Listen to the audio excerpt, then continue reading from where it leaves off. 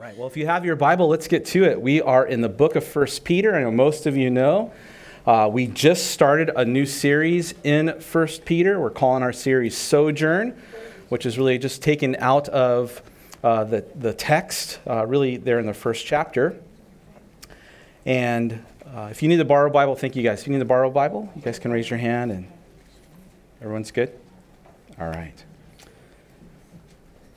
Last week, we started the series. If you weren't with us, I invite you to check out the podcast and the live stream and those things where we have that recorded. We did a simple overview of the letter of 1 Peter, just some simple outline, but then we dove a little deep. We stood in the doorway, as we called it, right, of just the letter itself at verse 1 of chapter 1, where Peter introduces himself as the author. Then we looked at the label he used to describe his audience. And so it's the writer and the readers, Peter and pilgrims. And so this morning, in many ways, we're still going to just stand at the doorway. This is still his introduction. But verse 2, and we're going to unpack all of verse 2, a one-verse Sunday this morning. But it is spring-loaded with some important and I would say, vital truths for us to know and grasp as believers of Jesus, as followers of Christ. And again, I realize as we get going, we're moving slow, right? One verse last week, one verse today. But I want to say that is by design. I believe it's important for us as we study the Scripture to take, and I'll use these two words, an intentional but also an intensive look at what Peter has written, especially in this verse, because there are some truths here that he will amplify through the letter. And so we want to make sure, let's at least build a foundation of what he's talking about, and he'll amplify, and he's going to add much more to explain to us and illustrate for us what he's talking about. But for our time this morning, we're going to consider 5 observations, or I'll call them key truths, 5 truths that about us. I mean, they're anchored in who Christ is, they're anchored in what Christ has done for us, but they are statements that are true about us. So, if you are there at 1 Peter, I invite you to stand. We'll read verse 1 and 2, just to keep our context. So, onegaishimasu, tatte kudasai. And then, again, Peter, inspired of the Holy Spirit, pens these words. He introduces himself. And now he's going to use a different label to describe his reader. He says, Peter, an apostle of Jesus Christ, to the pilgrims, your translation may say sojourners or strangers, of the dispersion, have been scattered, they're exiled, in these geographic regions of Pontus, Galatia, Cappadocia, Asia, and Bithynia. Here's a second label, descriptor, elect. We are elect according to the foreknowledge of God the Father, then in sanctification of the Spirit, then in obedience or for obedience, in the sprinkling of the blood of Jesus Christ.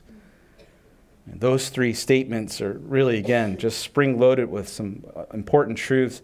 And then his salutation, grace to you and peace be multiplied.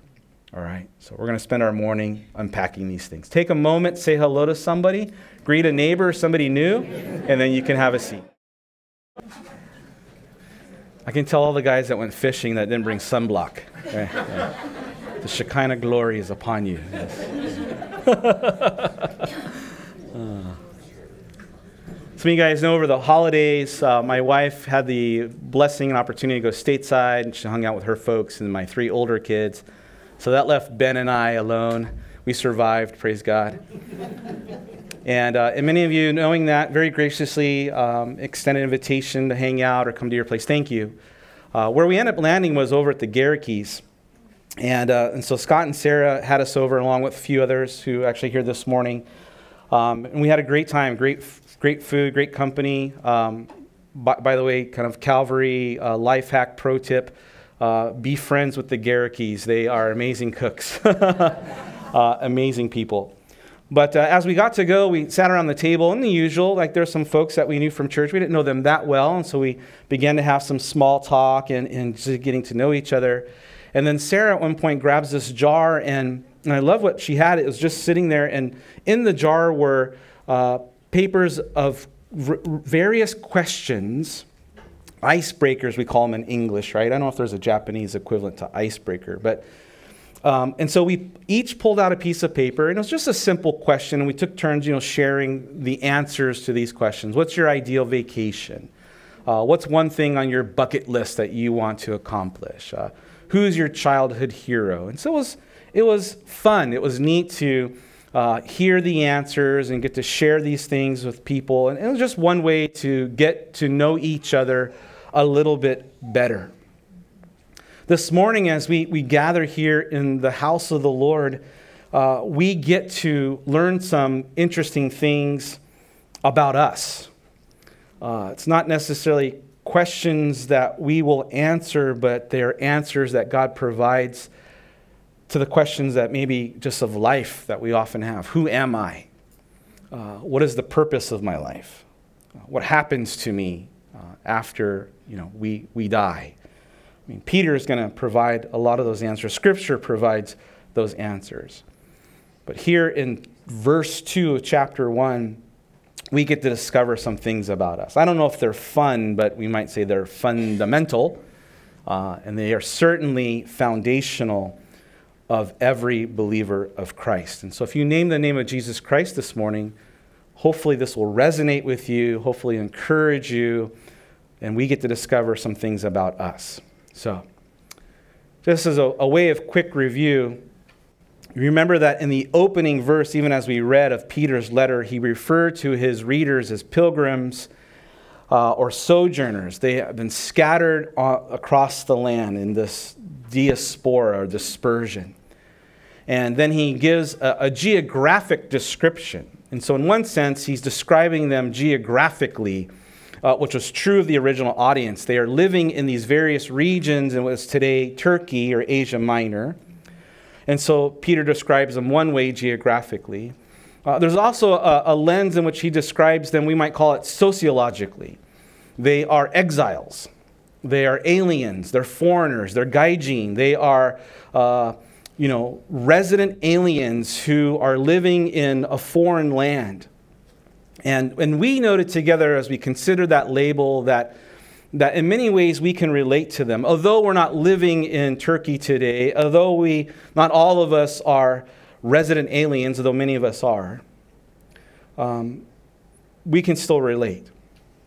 Right? The Bible describes us as pilgrims. The Bible describes us as sojourners. Paul uses the descriptor that we are not of this world. In fact, our true citizenship is of heaven. We might have earthly passports that we all have. We travel, we get stamped, and we get to go places. But if you name the name of Jesus Christ this morning, what is true of all of us is we have a spiritual passport.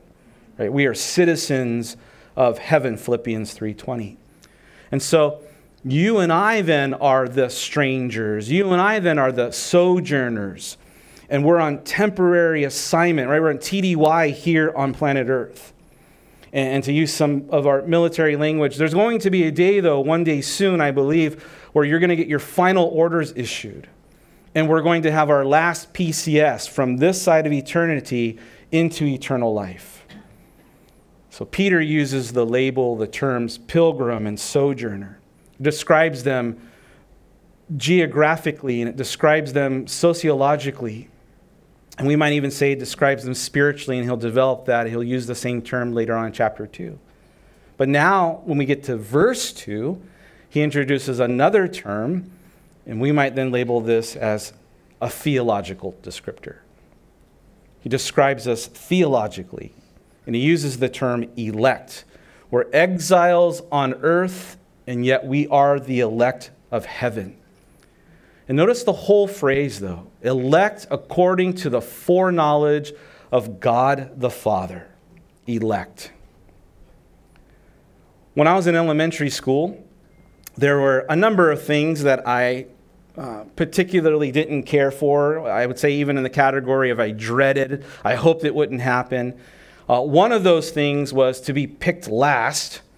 Anytime there was any kind of lineup, whether it was for sports or debate or whatever it might have been, that was one of them. And the other thing that I dreaded, especially if we were playing basketball, was to be on the skins team, right? Because sixth grade wasn't ready for my manscape. I was And so nobody, at least my friends, liked to be picked last. Even if you're second to last, you're okay, like, whoo, I wasn't last, right? But whether it was dodgeball or debate or, you guys remember playing Heads Up, 7 Up? Do they still play that game, right? Even being picked for that, which you don't have no skill, right? You just, being picked last. Scripture and Peter reveal something wonderful and remarkable about God and about you. You ready? God picked you.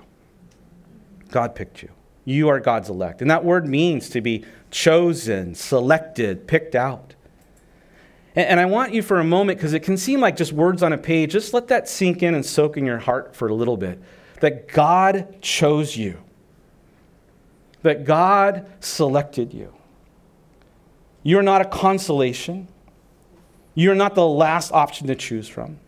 It's not like the dread of our high school yard days. God didn't come to the lineup and be like, oh, well, I guess you're left. Come on. Now listen, here's what's true about you. If you know Jesus Christ, you're chosen by the Lord. In His great love, He picked you. By His grace, He picked you. And you are chosen by God. And we'll talk a little bit, but Peter will develop this on purpose and for a purpose. Right? Your life has purpose. So God picked you on purpose and for a purpose. He handpicked you, if I can illustrate it this way, to be on His team. Now, some of you know that my son gets to play for the UQ Kings under 18 basketball team. And some of you also know that he had never played organized basketball ever. And so it came as a huge shock. It was a wonderful surprise. We call it a tremendous gift of grace that he was even allowed to be considered to be part of the team. Now, in all fairness, a big part of that, a major part of that is actually due to Isaiah Lopez, who is a phenomenal player who advocated for Ben and convinced his coaches at least to see him. And the other part of it is he's tall, especially for a Japanese teen, right? He's tall for his age. And so when he was allowed to be part of the team, we were floored, even him, like, I can't believe it. Right? And we really considered it a gift of God's grace. This amazing privilege and experience that he gets to have, because he isn't and wasn't as skilled as the rest of the players. And he'll admit, and I appreciate his humility, he's still learning the plays. He still has some fundamentals he's trying to learn. But here's one thing that's true about him. He's on the team. And like the other players, he got issued a uniform. And like the other players, he has a team number. And like the other players, he gets some extra team gear, which he calls his drip. Right? And so no one can say, oh, you're not part of the team. See, even in his performance or lack of skill or lack of performance, even though it's not perfect, it doesn't change the fact that he's on the Kings U18 team in this season. And to be elect and chosen by God means God picked you, not because of your performance, not because of your skill set, solely because of His grace, solely because He loved you. And He put you on His team. It had nothing to do with how you performed. And by the way, it has nothing to do with how you perform after as well. Paul writes this truth for us in Ephesians chapter 2, and he phrases it this way, that for by grace you and I have been saved through faith. And it is the gift of God. God chose you. God picked you. And he goes on to say, not of our works, not because you performed well, not because you did better than others, not because you rated it or you earned it, not of our works. It is solely on God. That way none of us could boast or brag. God chose you. And dear Christian, this morning, listen, no one can say otherwise.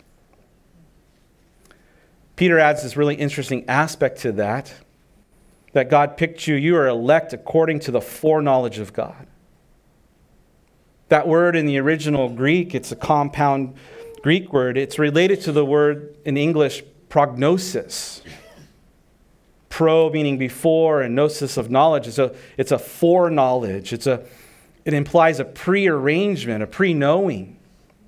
It even implies a pre-purposing. See, God didn't choose you by random. It wasn't a blind, like, let me just throw a dart at this board and see what it hits. It wasn't by happen chance. There's a tradition or a custom, retail custom in Japan around New Year's and after New Year's. You can go to some of the department stores, and a lot of different places are getting in on it now, where you can buy these bags that are typically sealed, and in English we call them lucky bags. But in Japanese, they're fuku bukuro. And, they're usually a set price, and they're supposed to kind of be like a mystery. Although sometimes you go and people you can look in yeah, I don't want that one. Right? They had them at Mr. Donut. You can't go wrong. I buy all of them. They're all a winner, But I usually don't buy those things. I'm you're hoping you get a good deal. Listen, we're not like lucky bags to the Lord. He isn't like, I hope I picked a good one with, LJ. I don't know. We'll see, right? God doesn't say that. God already knew. And here's the mind-bending thing. The Lord already knew that you weren't perfect.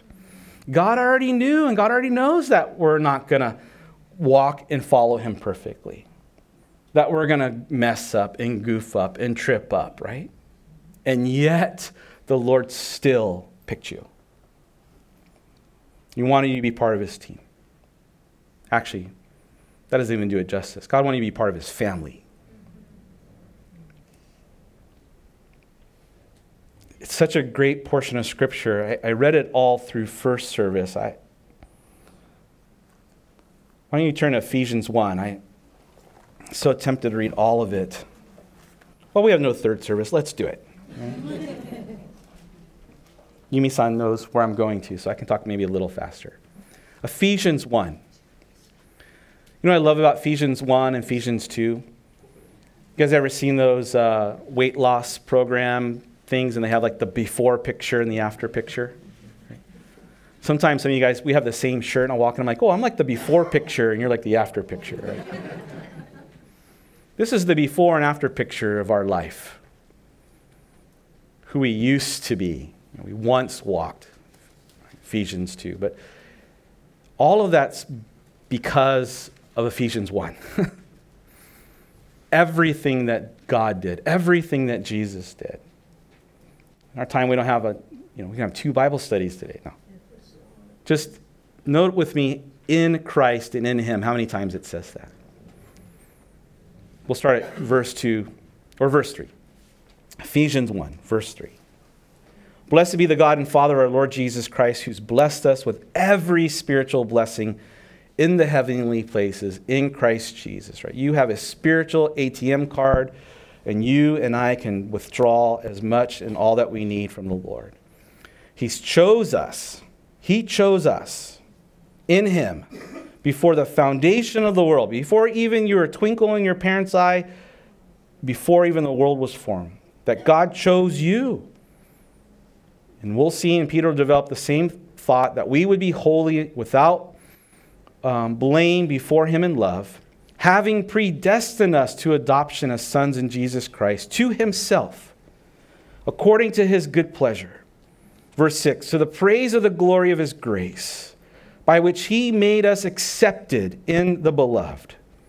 Then in him we have redemption through his blood, the forgiveness of sins, according to the riches of his grace, which he made to abound towards us in all wisdom and prudence, having made known to us the mystery of his will. Right? God opened our eyes and our heart.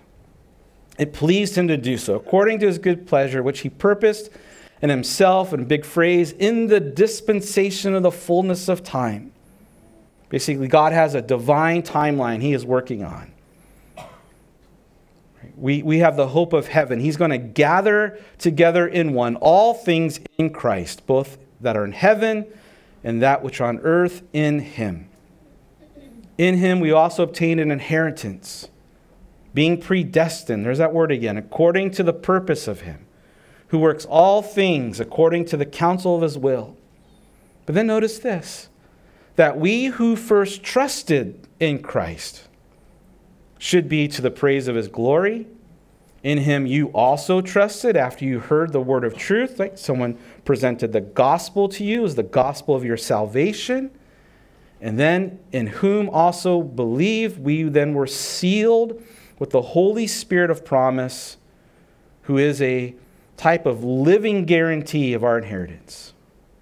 Sealed until the day of redemption of the purchased possession. That's you and me, once again to the praise of his glory. Such a good section, isn't it? All of this means that God planned it. He knew what he wanted to do, and he put it in motion. The foreknowledge of God the Father. Before the world began, that he chose you to be his kids, to adopt you and me to be his own. And guess what? It pleased God to do that. And all of that identity, we get to share then in this heavenly inheritance that awaits us. We're sealed and promised by the giving of the Holy Spirit that comes into our lives. And one of his roles for us is to then be a living guarantor and guardian of our hearts. I mean, and as many of these spiritual truths that boggle the brain, that he chose us, we've been predestined, he knew what he wanted to do. There is discussion and there is debate about the method and the mechanics of this reality. And if you've been in some church for some time, you know this already. And you already know that there are isms and groups and I'll call it man-made labels and titles that people rally around when it comes to these type of doctrines, especially when it comes to the doctrine of predestination, God's election, and how does that fit? What does that look like against man's responsibility, our part in this? We don't have time this morning to unpack all of that. I'll offer this. Men and women much smarter than me, much more spiritual than I have long debated these things. And it still remains a topic of debate. And I think it's good to have discussion and debate about theological things and doctrine. There's a place for that. I think what we have to be careful, though, is that those debates have often turned into division, where one side then disparages the other.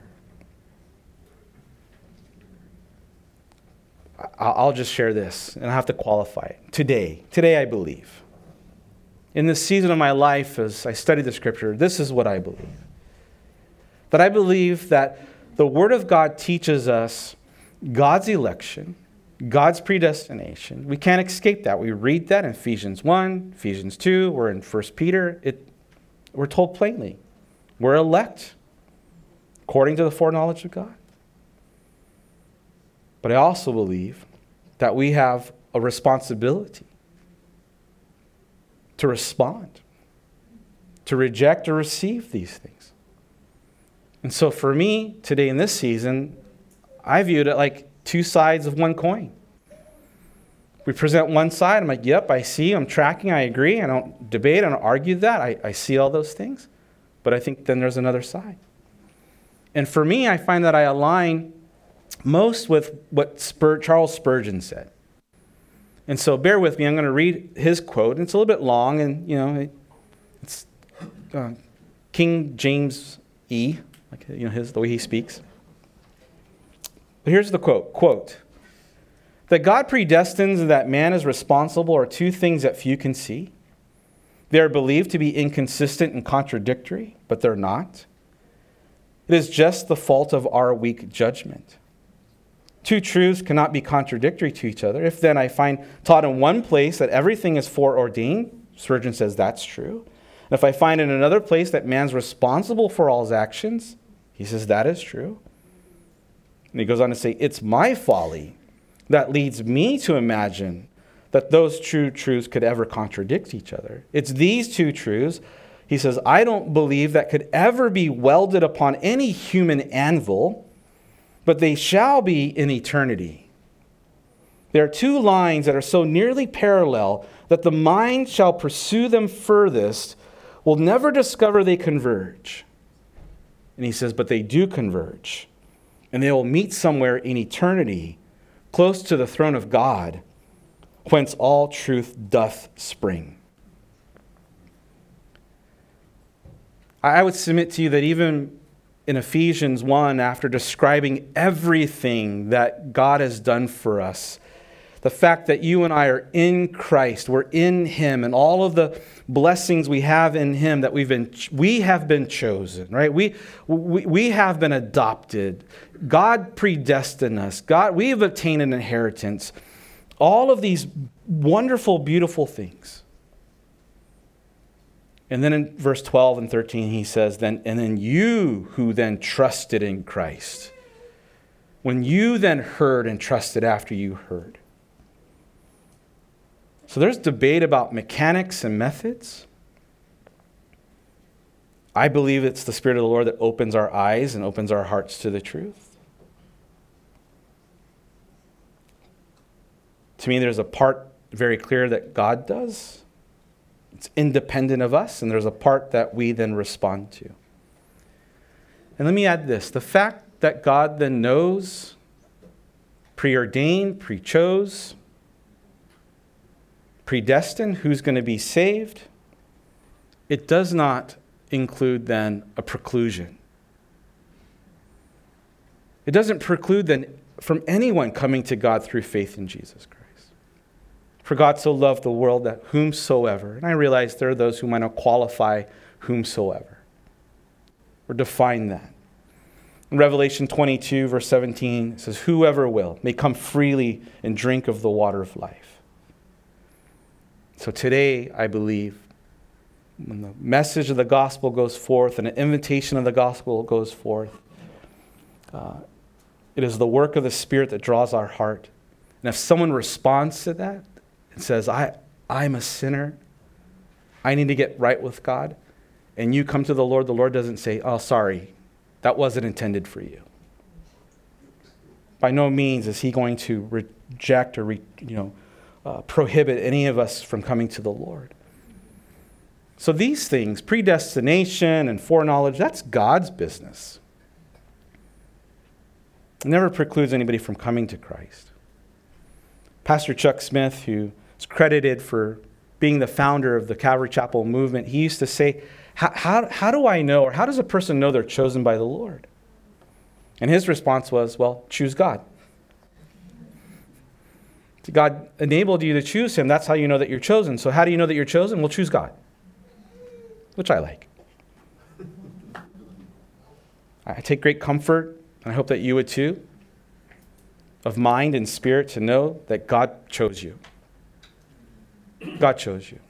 In His great love, for His great purpose, predestined before the foundation of the world, the Lord elected you. He knew what He was doing. He didn't make a mistake in picking you.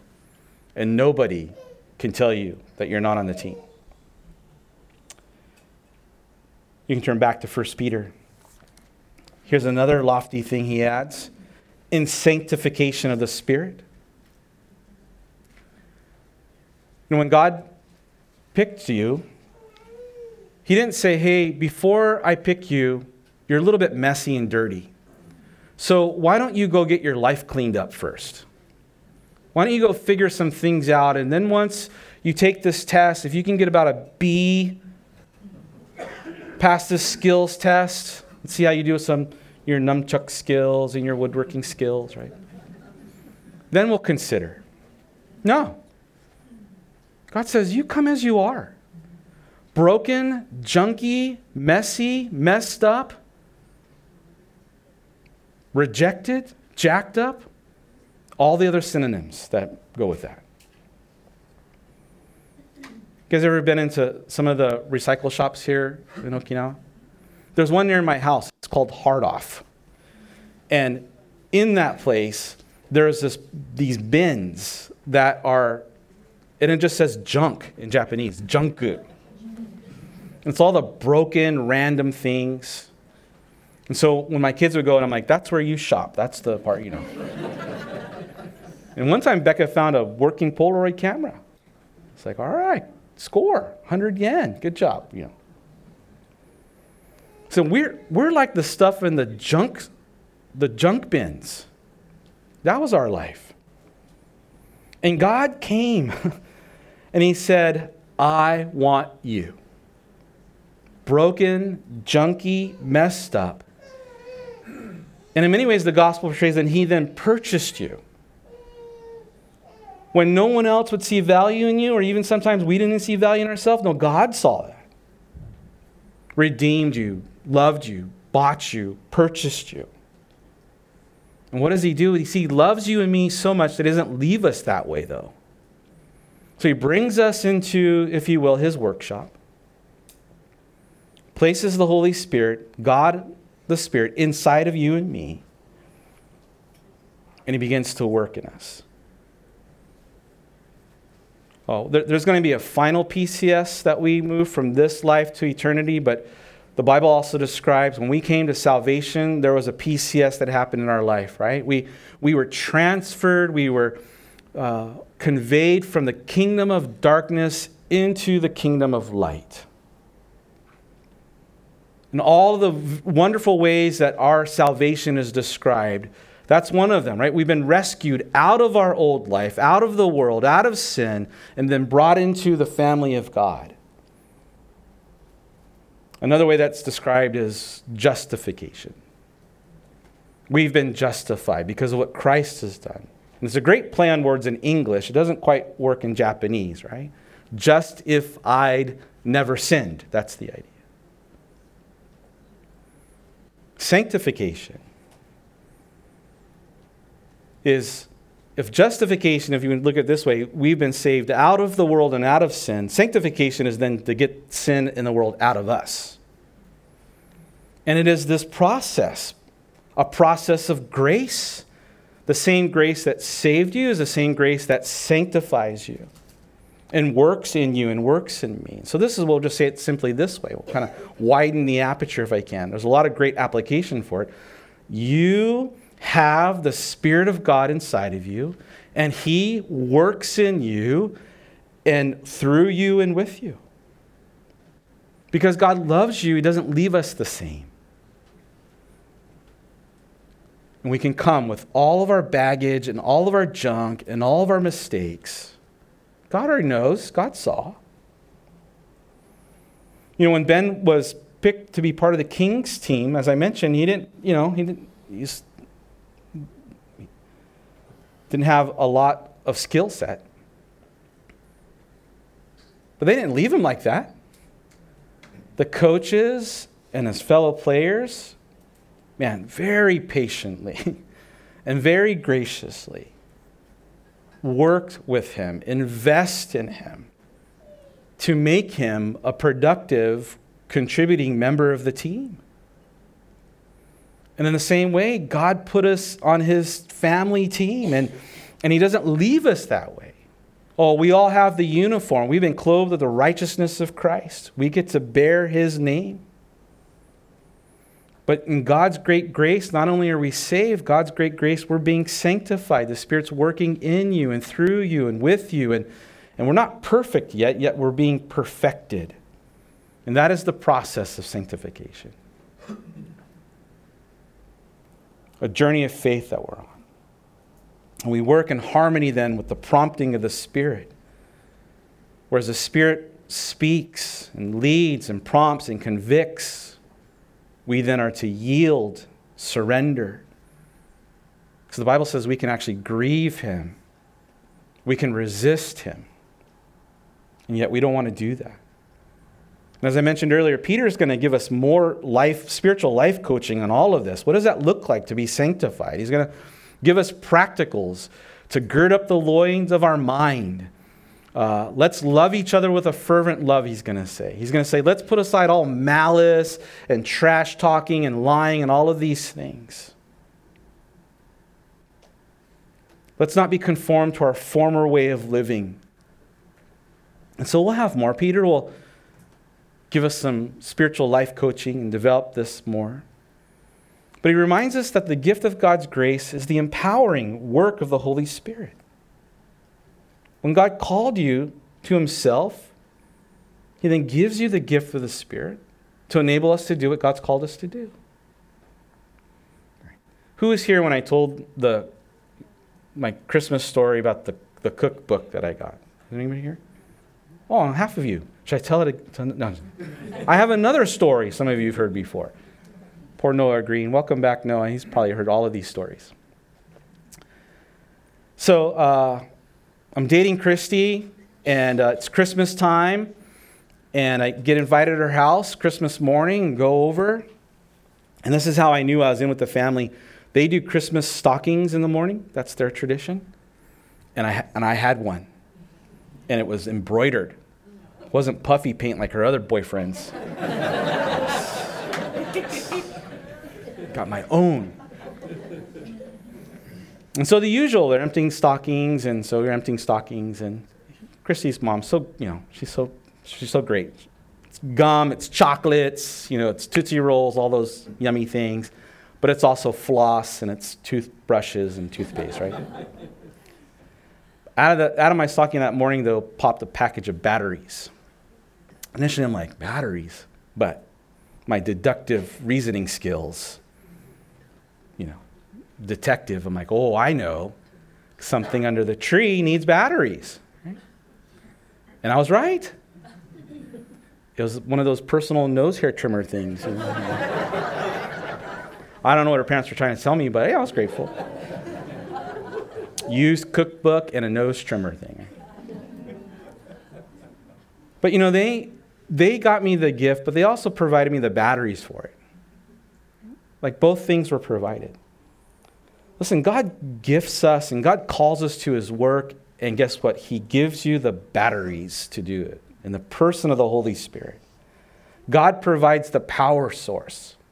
We don't have to figure it out by ourselves. Right? He gives us Himself in the person of the Spirit so that we can live a life of holiness, so that we can do the works of the Lord. Ephesians chapter 2 goes on to say that we then walk in the good works that God had prepared even beforehand. And what does that look like? Well, he goes on to say, for obedience and the sprinkling of the blood of Jesus Christ. God chose you, God called you, God empowers you. For what purpose? Peter just tells us broadly, obedience. You guys ever have a pet? You got to take them to obedience training. The Holy Spirit is our obedience training. But I need to qualify it. You ready? That we would live a life in obedience to Jesus Christ, the Son. But understand obedience then is really an extension of His love. And that is a key. It is an extension of His love. Jesus said, if you love me, then keep my commandments. John 14:15. And so you and I, if you name the name of Jesus Christ this morning, we are called to a loving obedience to Jesus Christ. And that's an important qualifier, right? A loving obedience, not legalism, not religion. Before I was a Christian, I'd hear Christians say, oh, I don't believe in religion, I have a relationship. And I used to think, that's weird, that's the same thing, isn't it? But now I realize, no, they're There's a delineation. Here's the delineation, right? As the world defines religion, and I think often as we define it, it's the idea that we have to work and do something, and then God will be happy, will please God. And so, works are done then for God's favor, to earn it, for God's love. That's religion. Relationship is the opposite of that, right? Relationship inverts that. Well, God first loved us. That's why we love the Lord. He first loved us. And God, who loved us first, demonstrated that by sending his son, Jesus, to live and die for you and me, even while we were yet sinners, right? Even when I had nothing to do with the Lord. And so it's because God loves us and we come to realize the love of God and we live then in the love of God, then we then want to do and follow and worship and obey the Lord. We don't earn God's love. It's given. We get to experience it. We can receive it. And it's displayed in a shocking way. That God would love you and me so much that he'd sacrifice his only son for you and for me. In that relationship, sometimes if we've heard it so many times, it can become, it's almost like it gets a little dull, right? Like, let that sink in fresh and anew again in your heart. That picture of the enormity of God's love, which, we really don't have the fullness of it, right? It's just, it's exampled in this relationship so we can at least have some relate to it. I can relate to it in this degree. I think I can honestly say I love you guys. Like, I look forward to seeing you every week, and our team here, we pray for our church, and we pray for you, and I pray that you experience the fullness of all that God has for you. And so I feel like I can be honest to stand before you and say, I love you. And I usually end that way, right? When we close, like, hey, I love you guys. So I feel like I'm sincere when I say that, but let me add this qualifier. I don't love you enough that I would kill my kid for you, right? Like, if it came down to like your life and my kid's life, I'd be like, I'll see you in heaven. Tell Jesus hi.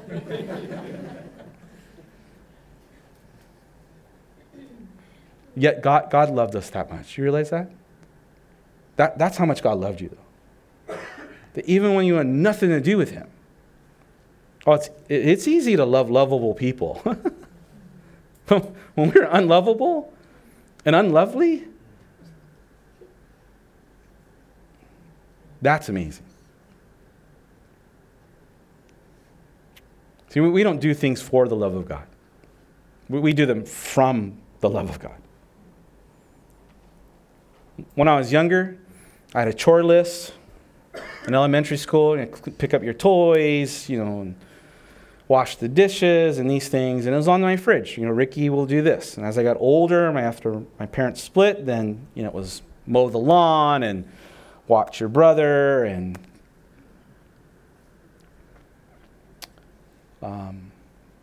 if I didn't, when my mom was around,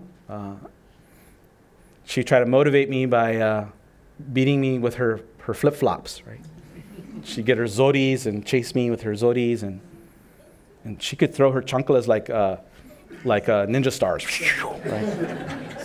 right?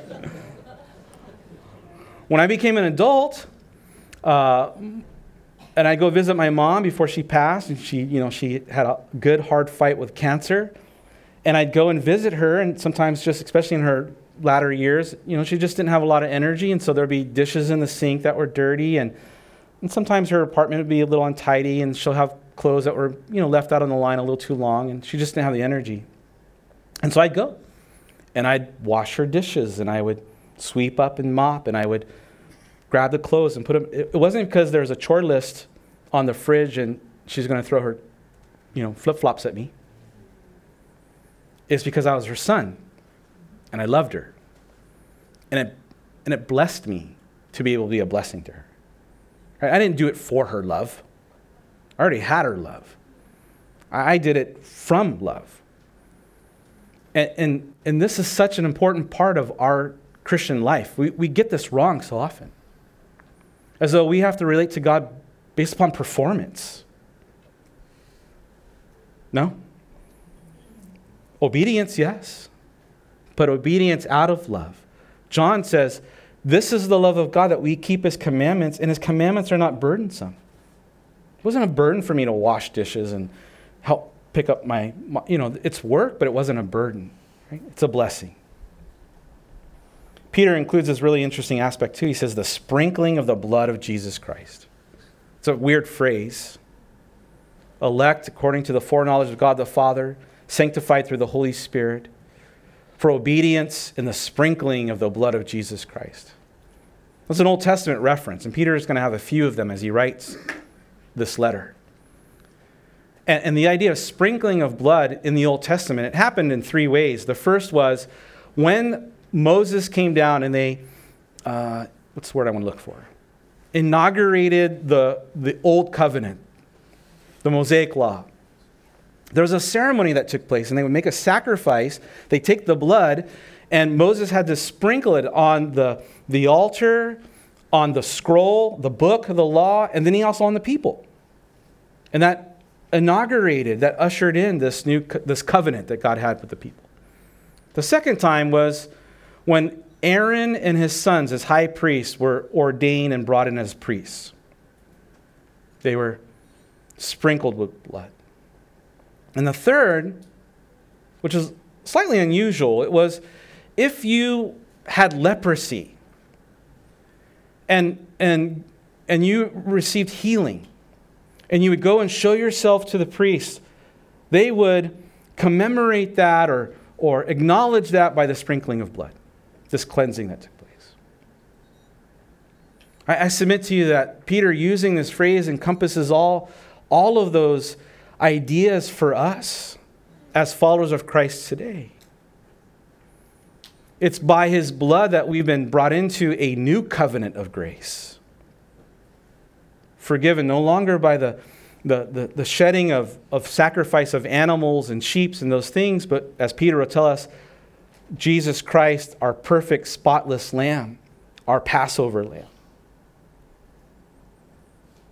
Peter will also say that we then now, through the sprinkling of the blood of Christ, we are a royal priesthood. God has ordained us as the church to bring forth his message of hope and grace. And then that last unusual picture, lepers, if you had leprosy, you were rejected. You couldn't be part of community. The Bible talks about how we were far off one time, but because of the blood of Christ, we've been brought near. Right? Hebrews, I believe. We were spiritual lepers, if you will. Our sin kept us far away. But through the sacrifice of Christ, we've been forgiven. And not just our past, but the idea of this is it's an ongoing, it's present, and it's future. And so the way that we want to phrase it is that one of the things that we have as followers of Christ is we have this continual forgiveness through Jesus Christ. John says in 1 John 1:9, right, our spiritual soap, and as believers, when we sin, and we do, right, that if we confess our sins, we acknowledge them, we repent from them, we confess our sins, God is faithful and just to forgive us and cleanse us of all unrighteousness. That's powerful. By the way, notice with me, Peter mentions all three persons of the Godhead in this one verse. Elect by God the Father, sanctified by God the Spirit, forgiven and led into a life of loving obedience of Jesus Christ, God the Son. And then his salutation. We'll end with his beginning. Grace to you and peace be multiplied. Peter greets his readers, the similar greeting that Paul would use. In fact, history says it was a common greeting of that day. Kind of like, what's up, or hello, a little more formal than that. But incorporated some cultural components. Grace in the Greek is the word charis, we get the word charity from. And then peace, in Hebrew is shalom, greeting that they would have. And so it was this merging of these cultures as a way to greet people. And often we find them together in Scripture. Paul uses the greeting often. Peter uses it. Pastor Chuck would say these are the Siamese twins of the New Testament. They're often found together, grace and peace. I want to spiritualize it a little bit just to make our fifth point. It's a greeting that he's offering, but it's also a declaration of truth. And for you and for me, our last point then is that you and I, as followers of Christ, we have the promise of God's grace and God's peace. And increasing. Notice how he says, be multiplied. And the brand of God's grace and peace, it's not like the world's cheap knockoff of peace and grace. It's unique. To use Ben's terms, our drip's different. It's a grace that saves us. It's a grace that sustains us. It's a peace that surpasses our understanding, the Bible says. Guards your heart and mind. It's a peace that is available at any time. Jesus is the Prince of Peace in a kingdom of peace that we've been invited to be to his throne room of peace anytime that we need. And they're only experienced in Jesus Christ. And I love that Peter adds some math to that. Exponentially. Multiplied. And I pray that for us, that we'd experience God's grace and peace exponentially this year. Amen? All right, let's pray. Father, thank you for all these amazing, beautiful, wonderful, to a degree they're unfathomable. Can't plumb the depths of the truth of the fact that we have this promise from you of grace that abounds. It increases. Even when we sin, Lord, your word says grace abounds. We could never come to the border of it. Lord, a peace that grows, a peace that's real, a peace that's available anytime we need. We thank you for it, Lord. Father, we thank you that we have the blessing of continued forgiveness. It wasn't just a one-time transaction where we realized our sin as you opened our heart and mind and we turned from that, we turned to you, and now we better not mess up. No, Lord, we blow it every day. And you know that. And so when we just simply are honest and real with you and ourselves, confess those things, we thank you, Lord. We have continued forgiveness. We can walk in freedom of that. We don't have to carry the burden and be crippled by shame or guilt. We can leave it at the foot of the cross where it belongs. Lord, we thank you that you've called us into a loving obedience. And I pray that we get that right out of and from your love for us, not for your love and not for your acceptance. We already have it. Lord, help us to view things that we get to, not because we have to. And Lord, bring us even higher that we'd want to serve and honor and bring glory to your name. Lord, we thank you that you've given us your Spirit. We don't have to figure this out on our own. But your Spirit that works in us and through us, you're sanctifying us. You're making us like Christ. And Lord, you use a lot of different things. In fact, we're going to find out how you even use suffering as a tool and hardships. But it's all a function of your Spirit, Lord, and help us to trust your work of faith. And Lord, thank you that you picked us. You chose us. You have a purpose, on purpose. Lord, may these things, Lord, be woven into the fabric of our heart today, be concreted and cemented in our soul, so we learn and relearn and affirm these truths about us. We thank you, Jesus. In your name we pray. Amen. Amen. Hey, I love you guys. I really do.